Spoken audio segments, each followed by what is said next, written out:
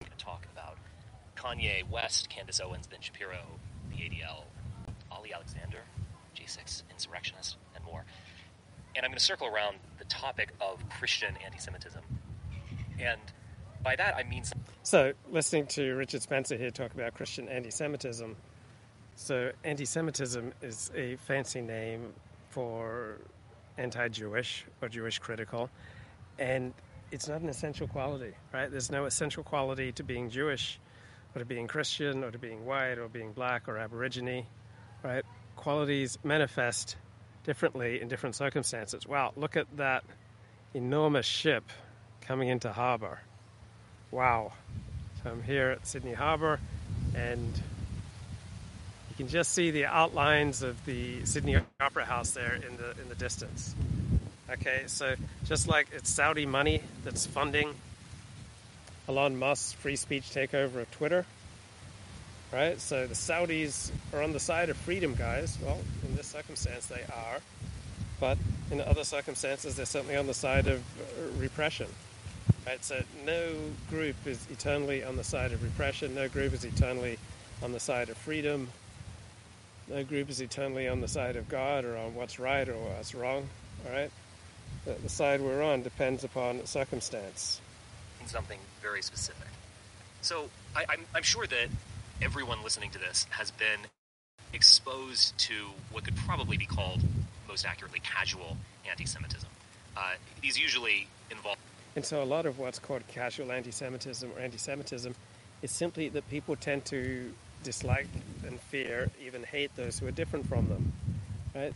Jews, just as high a proportion of Jews have fear and hatred and negative feelings towards non-Jews, right? Anti-Gentilism, as non-Jews have towards Jews, right? We all tend to have negative feelings towards those who are different, depending on the circumstance, right? Those feelings may be more or less intense, but may absolutely have nothing to do whatsoever with the intrinsic qualities of whatever group or individuals we see representing a certain group. Involve Jews being good with money or tight with money or not great athletes or something like that. I can remember when I was growing up, there was a joke of how do you lose a Jewish cop? You take the toll road, badoom crash. The implication that Jews, are very tight with money and wouldn't chase you down the toll road. We only have so much time, so much energy, so much mental processing power. And so to reduce all these variables, we put people into groups, all right? We don't see people, generally speaking, who we don't know. We don't see strangers as individuals. We see them as members of groups. And that's just how it is, and we tend to fear and loathe and dislike those who are different from us. Right? Everybody hates a stranger, says Mark Twain, and Jews are everywhere a stranger. Even the angels. These, in my mind, are the equivalent of, funny jokes about Italians or whatever, in the sense that they might be mean-spirited in some cases. They might also contain a kernel of truth, but at the end of the day, they're rather benign and maybe even rather meaningless.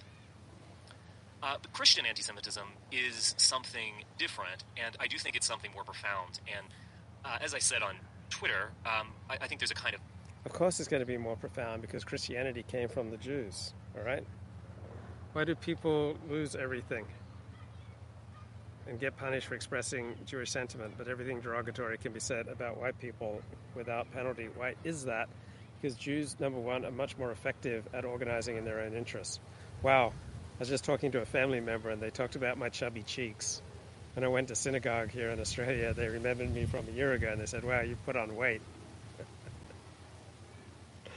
So yeah, Jews are more effective at organizing in their own interests than white people are, right?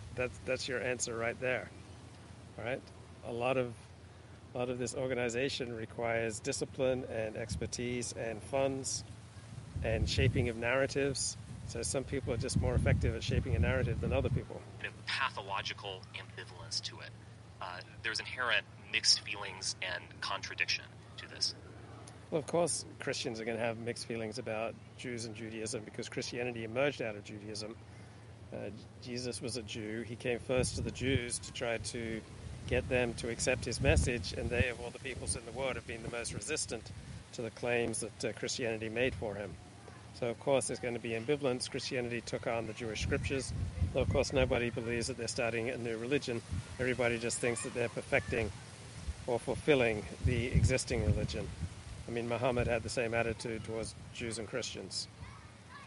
And so the Christian anti-Semite can say... And question from the chat, Joseph says, do Jews ally with blacks against white people? Well, sometimes, right? When Jews are part of the coalition of the fringe, because they fear the white Christian core, they might find some common interest with blacks, just like in other issues. Jews and whites may find common interest in supporting stronger law enforcement. So, generally speaking, politics in America revolves around a coalition of the fringe, right? Blacks, Jews, Latinos, Chinese, Japanese, homosexuals, kind of united against the white Christian core.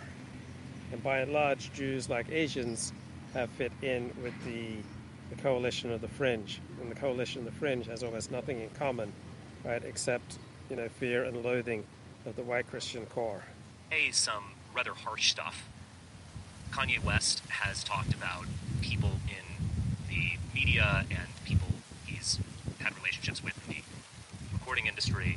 So if you are Jew critical, you have to think that Kanye West would be your last choice as a spokesman, right? This is not a guy who tends to sound particularly rational or compelling. I would not want Kanye West articulating my point of view. I would not want Kanye West fighting for my people. I mean, I would cringe at that prospect. As basically being a bunch of bastards. He can say some harsh things. But at the end of the day, I guess what's most telling about his anti-Semitism is that he considers himself to be a Jew. And by being a Christian, with the blood of Christ, he is a Jew. So my father, the preacher man, he would always talk about how Christians are the real Jews.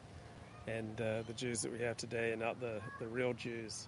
So many people who are anti the current crop of Jews still want to tie into the ancient lineage of Israel that goes back to the Hebrew Bible. So Kanye, my father, and hundreds of millions of other Christians are in the same camp. So that kind of seeming contradiction, I think, gets at the heart of this deep ambivalence. We're all ambivalent and contradictory. Like, one day we hate our boss, the next day we love our boss. One day we hate our co-worker, the next day we love our co-worker. Like, we're all filled with contradictory feelings and thoughts going in many different directions. We need a WASP or Anglo-Saxon organization for protection for our rights. If we don't have that, we're going to lose, says Joseph. Yeah, so you would think that would be the Anglican Church. Like, why doesn't the Anglican Church serve as an organizing principle and organization for Anglos around the world? Why doesn't the Anglican Church unite the world's Anglo-Saxon tribes and make them a coherent civilization once again, perhaps under the reign of a philosopher king like King Charles? Will he do the trick? Jesus came to fulfill the laws of Moses. That is... Right, that's a text in the Gospels, all right? So one text does not a theological truth make, right? So Christianity quickly jettisoned most Torah laws. Now, Jesus was observant of Torah law, but Christianity has never been about observing the ritual laws of the Torah, which are 95% of the laws of the Torah. Is the Pentateuch, or the first 5 books of the Old Testament. He did not come to cancel the Jewish scriptures, even though he did break some of the Jewish laws. Well, every new religion that comes along thinks that they're fulfilling the existing religion that they're a part of, so this isn't new or unique. In his practice, and also is notable for stressing grace and forgiveness above adherence to laws. So there are plenty of segments and parts of Judaism that stress grace and forgiveness above, adherence to law. So that's not a unique, brand new insight from Jesus. So from my Jewish perspective, everything Jesus said that was true was not new, and everything he said that was new is not true. So Jesus, even when he was raging against the Pharisees, even when he was seemingly contradicting Judaism, was ultimately a Jew and ultimately fulfilling. So Jews are known for verbal disputes, right? Jews are known for being a difficult and challenging people. So Jews are constantly disputing within each other, right? So Jesus was part of this intra-Jewish dialogue. And then from my perspective and from I think a secular perspective on Christianity, then the Apostle Paul came along and had these visions and completely transformed Jesus into, the Christ, who is part of a triune Godhead, comes to earth to save people from sin, as long as they believe in him and partake in a pseudo-cannibalistic ritual of drinking the blood and eating the flesh. Judaism. Very similar to Kanye, who, in his anti-Semitic quote-unquote outburst, is ultimately declaring himself to be a Jew and Yeah, if Kanye's outburst was anti-Semitic, then anti-Semitic is a pretty weak thing. All right, Kanye's outbursts were pretty weak tea. Right, they're not exactly imperiling the lives of thousands of Jews around the world. Declaring Jews as, so to speak, pointing towards Christ. So this is the profound ambivalence that I think really should be taken seriously, because you hear a lot of, shrill shrieking in the media of, anti-Semitism is on the rise again, it's everywhere, and these mainstream figures like Kanye West. And how do you get, statements like anti-Semitism is on the rise again? Because there's no objective definition of it, all right? Just the most normal human reactions to people who are different suddenly gets classified as anti-Semitism. So how bad is the wind? How bad is the wind affecting the audio quality? West or Kyrie Irving are being anti-Semitic. What are we going to do? Next thing you know, the Third Reich is going to come back again. Well, look, that's overstated to begin with.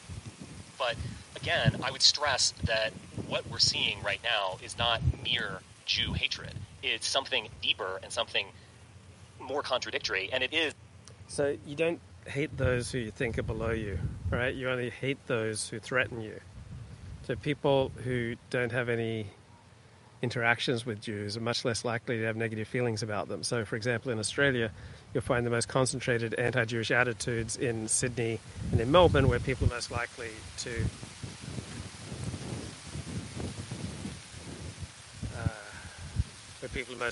encounter Jews.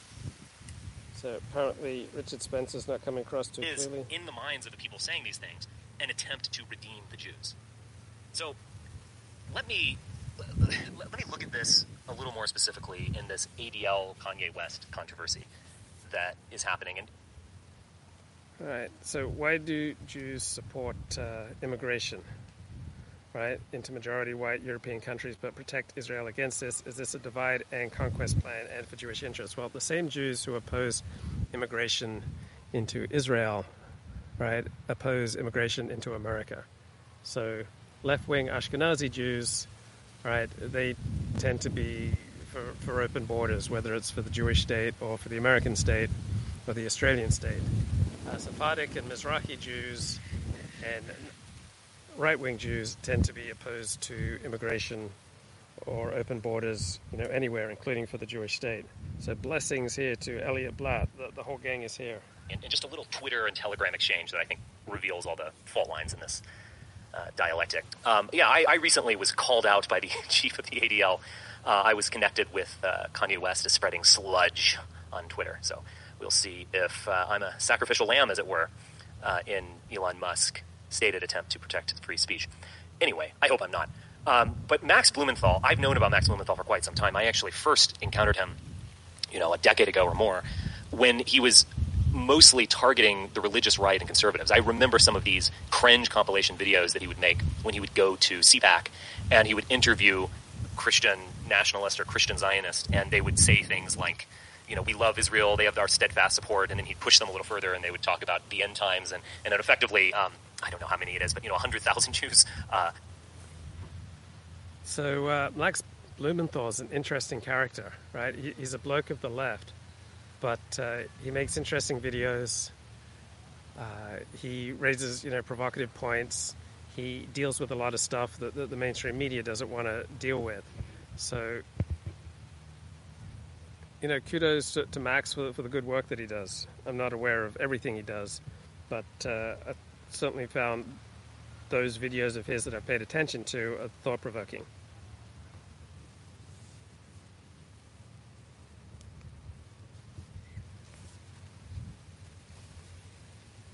Converting to Christianity and the rest of them going up into flames, something like this. Yeah, I mean, I didn't really go in for his stuff, but there was something interesting about it. That's how I learned about Max Blumenthal. Over the past, say, 4 years, he's joined the Gray Zone, or perhaps a co-founder, editor of the Gray Zone. And, he's most notable for becoming a Russian shill, which is a surprising choice, surprising trajectory that I never would have guessed. Anyway, he was saying something that was critical, but also, pretty true about the situation of the ADL right now as being the Anti-Defamation League that is protecting Jews from... So Russian shill, that's an interesting designation. So, what makes a Russian shill? So often a Russian shill is simply someone who opposes the Biden administration's, headlong rush into a massive conflict in Europe, risking nuclear exchange with Russia, risking World War III. So anyone who's critical of the tens of billions of dollars that we're funneling towards Ukraine, suddenly they become known as Russian shills. Right? It's just a put down. Right? It doesn't refer to some essential quality that you're just always pro-Russia. Right? People are pro-Russia in certain contexts, particularly when they oppose the subsidizing and escalating of the Russia-Ukraine conflict. Right? So plenty of people get called Russian shills, without being Russian shills. They're simply opposed to heading into World War III. They want to exercise some cognitive empathy towards whatever Putin's doing.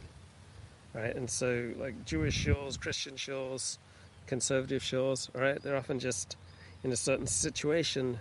They're standing up for a particular point of view or interest. It's not an eternal quality. It's not an essential quality. They're just, always pro-Russian or pro-Jewish. Slander and libel and all that kind of stuff. This is according to Max Blumenthal. We white American Jews are living through a golden age of power, affluence, and safety. Acceptance of this welcome reality threatens the entire Zionist enterprise. Well, it's true that American Jews are in a golden age, right? Things are really good for Jews in America. Jews are like the safest they've ever been.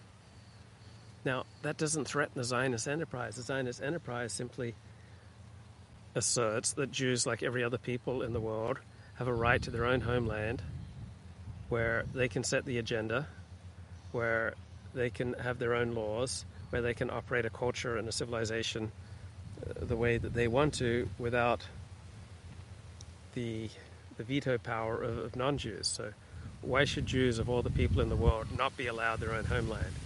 And unless you've got a good answer to that, then I don't see how you can be anti-Zionist.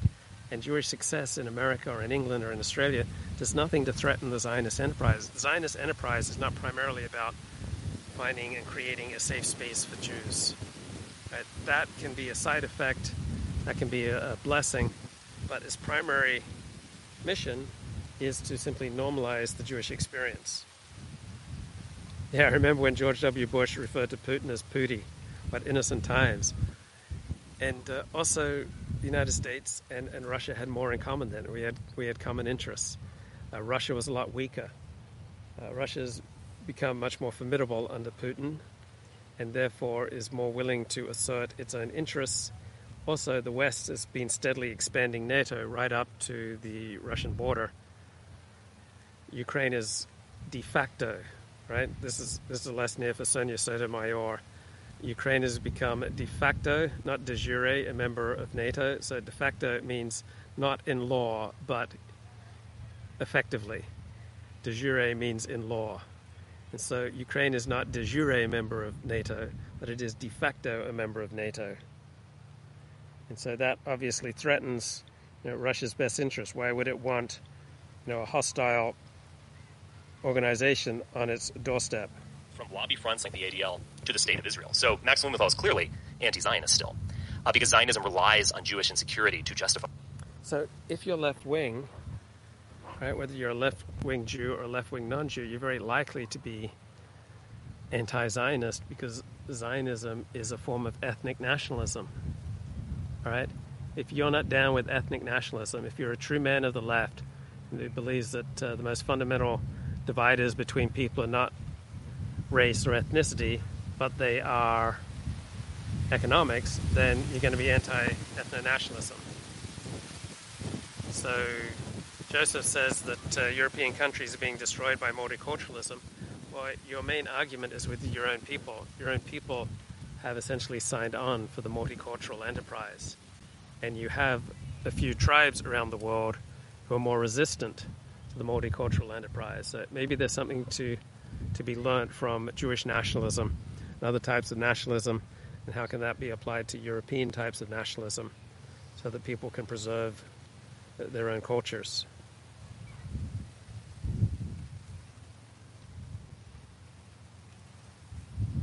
By itself. Well, I think there is a lot of truth to what he says. I think he's getting at a certain kind of ambivalence at the heart of the Zionist project, at least from... So I don't think that Max Blumenthal is a self-hating Jew. I don't like that term. I don't use it. Right? You're not a self-hating Jew if you're opposed to Zionism. Right? He's simply a true man of the left. He has left-wing values that are of greater importance to him than his ethnic values as a Jew. Right? So that doesn't make him self-hating, doesn't make him loathsome, doesn't make him a bad person. Right? He simply values other things more important than ethnic solidarity, ethnic unity, group interests. Right? So plenty of left-wing Jews, if they are more left-wing than they're Jewish, then yeah, of course, they're going to be opposed to Zionism, which is another form of ethnic nationalism. The Jewish standpoint. And also from the Christian standpoint. I might want to go into this, actually. So, I mean, on the one hand, groups like the ADL want to fight anti-Semitism and call it out, apparently with the intention that one day it will end. One day. So what does the Anti-Defamation League and liberals in general have in common? What do they have in common? They're both on eternal missions to educate. So the right looks around, and the greatest threat that we see is disorder and contagion. But from a liberal and left-wing perspective, the greatest threat to our well-being is ignorance and attachments to traditional folkways, and not becoming modern, and rejecting the Enlightenment. Right? From a liberal perspective, those are the greatest threats. So also what motivates the Anti-Defamation League is fundraising, power, influence. Right? Most people want more power rather than less. Most people would prefer more money rather than less. And so by agitating about anti-Semitism, the Anti-Defamation League gets to increase its own importance, it gets to increase its own fundraising, and it gets to give purpose and meaning to secular Jewish lives. So Orthodox Jews, by and large, don't care about anti-Semitism because there's no mitzvah in the Torah about combating anti-Semitism. Right? Orthodox Jews are so busy fulfilling the 613 commandments of the Torah, they don't have time or interest, generally speaking, to fight against anti-Semitism. But if you're not living a life revolving around Torah observance, study of Torah, keeping the Sabbath, the kosher laws, laws of Taharat Mishpacha, the laws of family purity, then you need something to fill up that emptiness beyond the pursuit of pleasure. Like, people want to feel significant, right? One of our deepest fears is feeling insignificant. And so when you attach yourself to a cause that you feel is eternal and transcendent, such as combating bigotry, then, right, you've got significance. Everybody wants to feel significant. We all, sign on to various causes and ideologies and groups to keep those latent feelings of insignificance at bay. Some of us even make live streams. There will be no more anti-Semitism. Jews will be just like Presbyterians or Methodists. It will just be another religious denomination, and any criticism of Judaism itself will be much like a Presbyterian might criticize the Catholic dogma or something like that. Maybe he doesn't even want that, but I'll give him the benefit of the doubt. But on the other hand, Zionism relies on anti-Semitism in a way for its justification. Now, this is not... Okay, that's not true. All right, Zionism simply means that Jews deserve a state just like any other people. That Jews deserve a place where they can develop their own civilization and culture without the non-Jews having veto power over them. Like, why would you deny Jews out of all the people in the world the ability to have their own state. What do I think will be the outcome of the Kanye thing? I think he's in a lot of trouble, and I don't see him coming back from this very effectively unless he does what Jews call tshuva, unless he makes some dramatic repentance. Yeah, we want to feel significant. We want to go where everyone knows our name, and they're always glad we came. We want to know where people are. People are all the same. We want to go where everyone knows our name. So I don't see this ending well for Kanye West or Kyrie Irving or anyone who is saying publicly Jewish critical things. Because if you're a celebrity or you're a famous person in America, there's just going to be unbearable media and elite pressure against you if you're publicly saying anti-Jewish things. It's the third rail.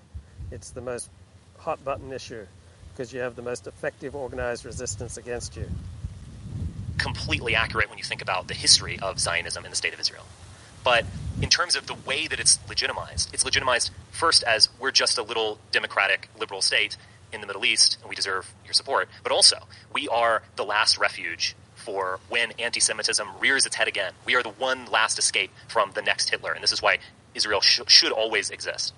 So in that sense, it justifies itself on the existence of anti-Semitism. It needs anti-Semitism. It needs, even, you could say, and I think Max Blumenthal is saying this, a kind of schizophrenia on the part of Jews, that where they see...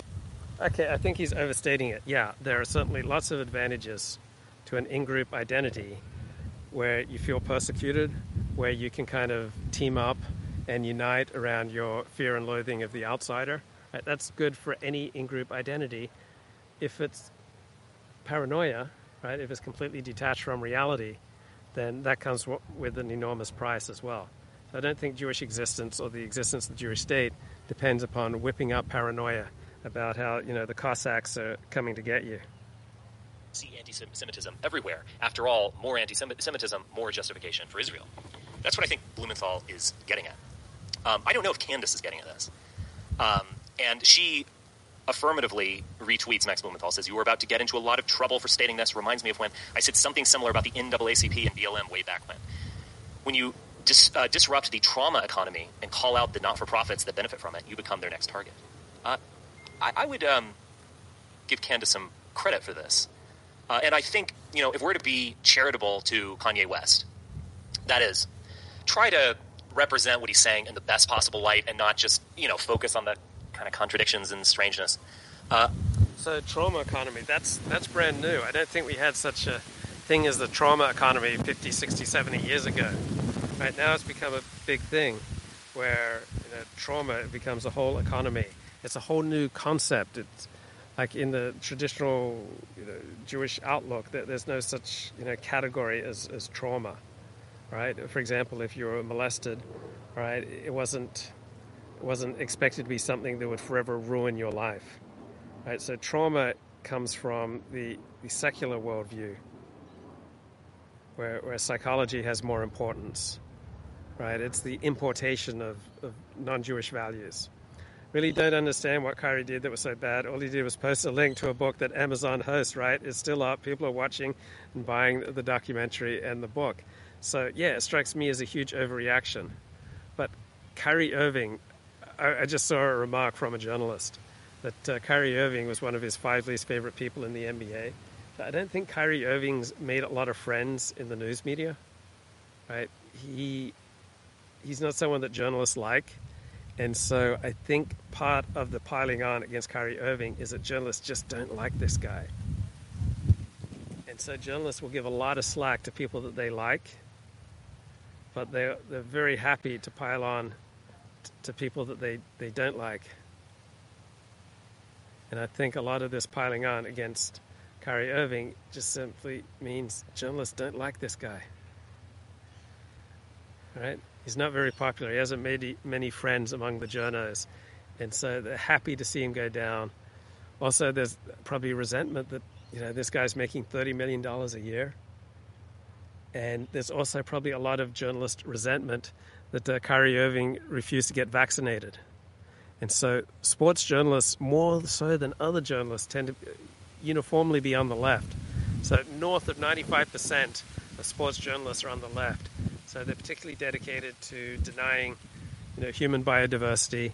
They have a very strong left-wing agenda, and I think they just welcome this opportunity to pile on to Kyrie Irving. Yeah, all he did was, tweet to a documentary that Amazon hosts. You'd think, why is that such a big deal? And so I think part of it's just overreaction. Part of it is people just don't like Kyrie Irving. And I think a normal person seeing all the pile-on against Kyrie is going to think, I feel sorry for this guy. What did he do that was so wrong? He just posted one link to a documentary that's good enough to be on Amazon.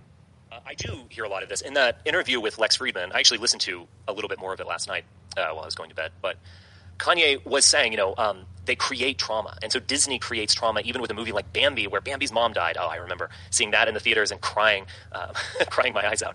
And what he's saying is that they almost need to traumatize you in order to fleece you, you could say. They place this trauma in your mind very early on, and then you kind of need to keep coming back to them. Now, maybe that's kind of taking it a bit too far, at least in the case of Bambi. But maybe it's not taking it too far in the case of BLM, that there needs to be this suggestion of widespread, rampant, vindictive, immoral attacks on the black race. So, yeah, I think there's something to that any group can ramp up its trauma story. And particularly if it's good at crafting narratives, if it has a larger role than average in culture, it can really light up the trauma narratives, and eventually outsiders start to resent it. Right? People don't want to be manipulated. So that's the Sydney Harbour Bridge in the background. That's the Sydney Opera House. Why do Gentiles and others have to bow to Jews and their groups? Never see Jews bowing to any other group of people. We all bow to those who are more powerful than us.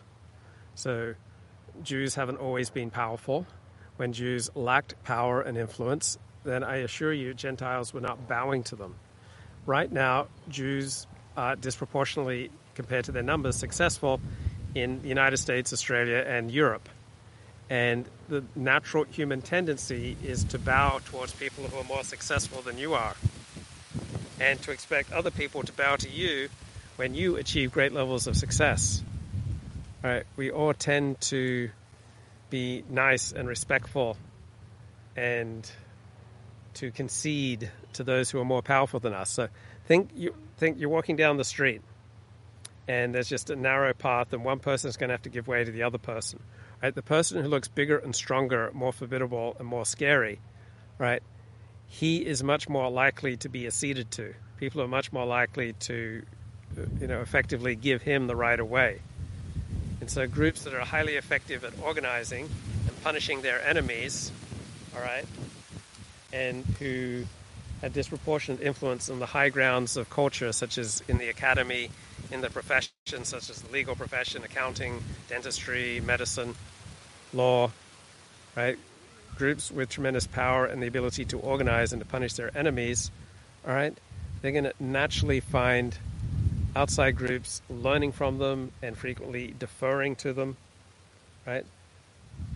So just like hypocrisy is the obeisance that vice pays to virtue, bowing is the obeisance that the less powerful pay to the more powerful. That's just the way the world works. I'm coming back here 100 times if I have to. We win, they lose. That's how the world works. In America by the police, it generates this trauma or emphasizes things way out of proportion in order to fleece you, get your donations and so on. I think there's a lot of truth to that, actually. But what I want to get at is this is a response to all this stuff by Ben Shapiro. Ben Shapiro responded to Candace Owens, and he says, I think the ADL is a partisan hack organization too. But RTing Max Blumenthal, who spends his life covering for Jew haters and stumping for Israel's destruction, makes the conversation significantly worse. It's garbage. So Ben Shapiro is publicly calling out Candace. And he's done this a few times. He has publicly called out Candace, almost pretending like he doesn't work with her. He couldn't just, DM her or at the Daily Wire walk across. Right, they both work together at the Daily Wire. So why do many right-wing Jews regard the Anti-Defamation League as no good? because the Anti-Defamation League doesn't just fight ethnic defamation, they also have very much a left-wing agenda. But they never pose it as a left-wing agenda, just like liberals and leftists in general. Right? They don't pose as having an agenda. Right? They pose as simply being objective seekers of truth. Right? This is just what's objectively true. This is just what happens when you see the world openly and honestly, and you let go of your traditional prejudices and folk ways and your traditional medieval ways of thinking. So when you develop the modern notion of a buffered, autonomous, strategic, rational self who can make decisions and pursue rational ends and has natural inclinations towards goodness, right? You just take that as the only enlightened way to be. And anyone who opposes that, well, they must be primitives. And so liberals, by and large, don't believe that they're liberals, that they're just another group of partisans. Right? Liberals, by and large, think they're objective truth seekers, that they're the rational ones, that they are the products of enlightenment, and the rest of it just simply haven't caught up to their higher stakes. Across the room and talk to her about these things. He needs to kind of signal about this and misrepresent Blumenthal. I'm no fan of Max Blumenthal overall, but I don't think he's a genocidal maniac. Interesting. So this goes a little further. So Canvas responded to that. And someone sent me this from Telegram. So Ali Alexander is a really strange and, you could say, disreputable figure. I won't go into some of the rather horrifying rumors. They are rumors, I would say, but they seem to have some basis involving Karl Rove and so on. Google it if you must. He has been, I believe, convicted of a felony car theft or something like this. It's rather bad. Then again, if, people turn their life around, if they do the crime and serve their time, they can re-enter society, and that's the way it should be. But, yeah, still there's a little whiff of being disreputable about him. And also just being simply a grifter. He benefited immensely from, no doubt, from the Stop the Steal movement. He was taking donations. He was out in front. He is a behind-the-scenes operative, and after January 6th, so there's a huge amount of pressure on him, he was pretty much going nuts. He's also been interviewed by the J6 committee. He's in the kind of mid-range of J6. So there's the low-hanging fruit, that is the people who invaded the Capitol and did all sorts of things.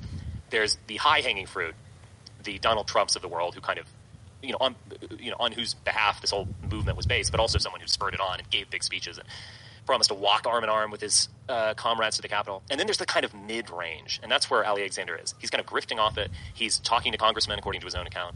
He's working with, Women for America First and this kind of stuff, who were renting places where these rallies took place. He is a mover and shaker, the one who's behind the scenes and not really a household name, like, say, Donald Trump or like the QAnon shaman. I don't believe he himself entered the Capitol, but he certainly greased the wheels. And he is also a very public Christian now, and all this kind of stuff. So our girl Candace Owens is, according to Ali, calling out her boss's ethnic victimhood theater tantrum. And he goes on. So, yeah, a lot of these people like Ali Alexander, Nick Fuentes, wrap themselves in Christianity, but you don't actually notice much that's particularly Christian in the way they live. So someone who's authentically Christian, they're going to have to sacrifice for their Christianity, right? It's going to shape their life. It's going to change the way they speak. It's going to limit the things that they can do. And so I think many people found it was disreputable to be alt-right or to be an ethnic nationalist or to be a magatard, and they're now wrapping themselves in Christianity as a more socially acceptable vehicle for their values. And their values are simply, every organism wants to create an environment where it is best suited for thriving.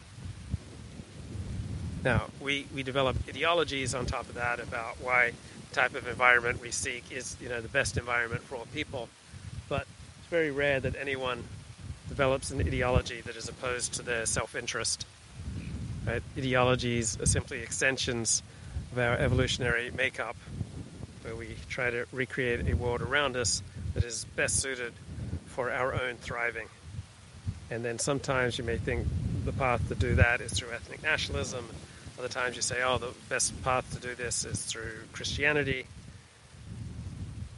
and I'm in Botanical Gardens right now. So the ideologies may change, but what it comes down to is we all want to thrive, we all want to prosper, we all want more power rather than less, we all want more autonomy rather than less, right?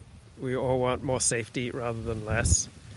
And so we may switch between various ideologies depending on how effective they are at promoting the world that we want within a certain situation. So looking out at the Sydney Harbour Bridge, looking out, you can see the Sydney Opera House in the distance as I sit here in the Botanical Gardens.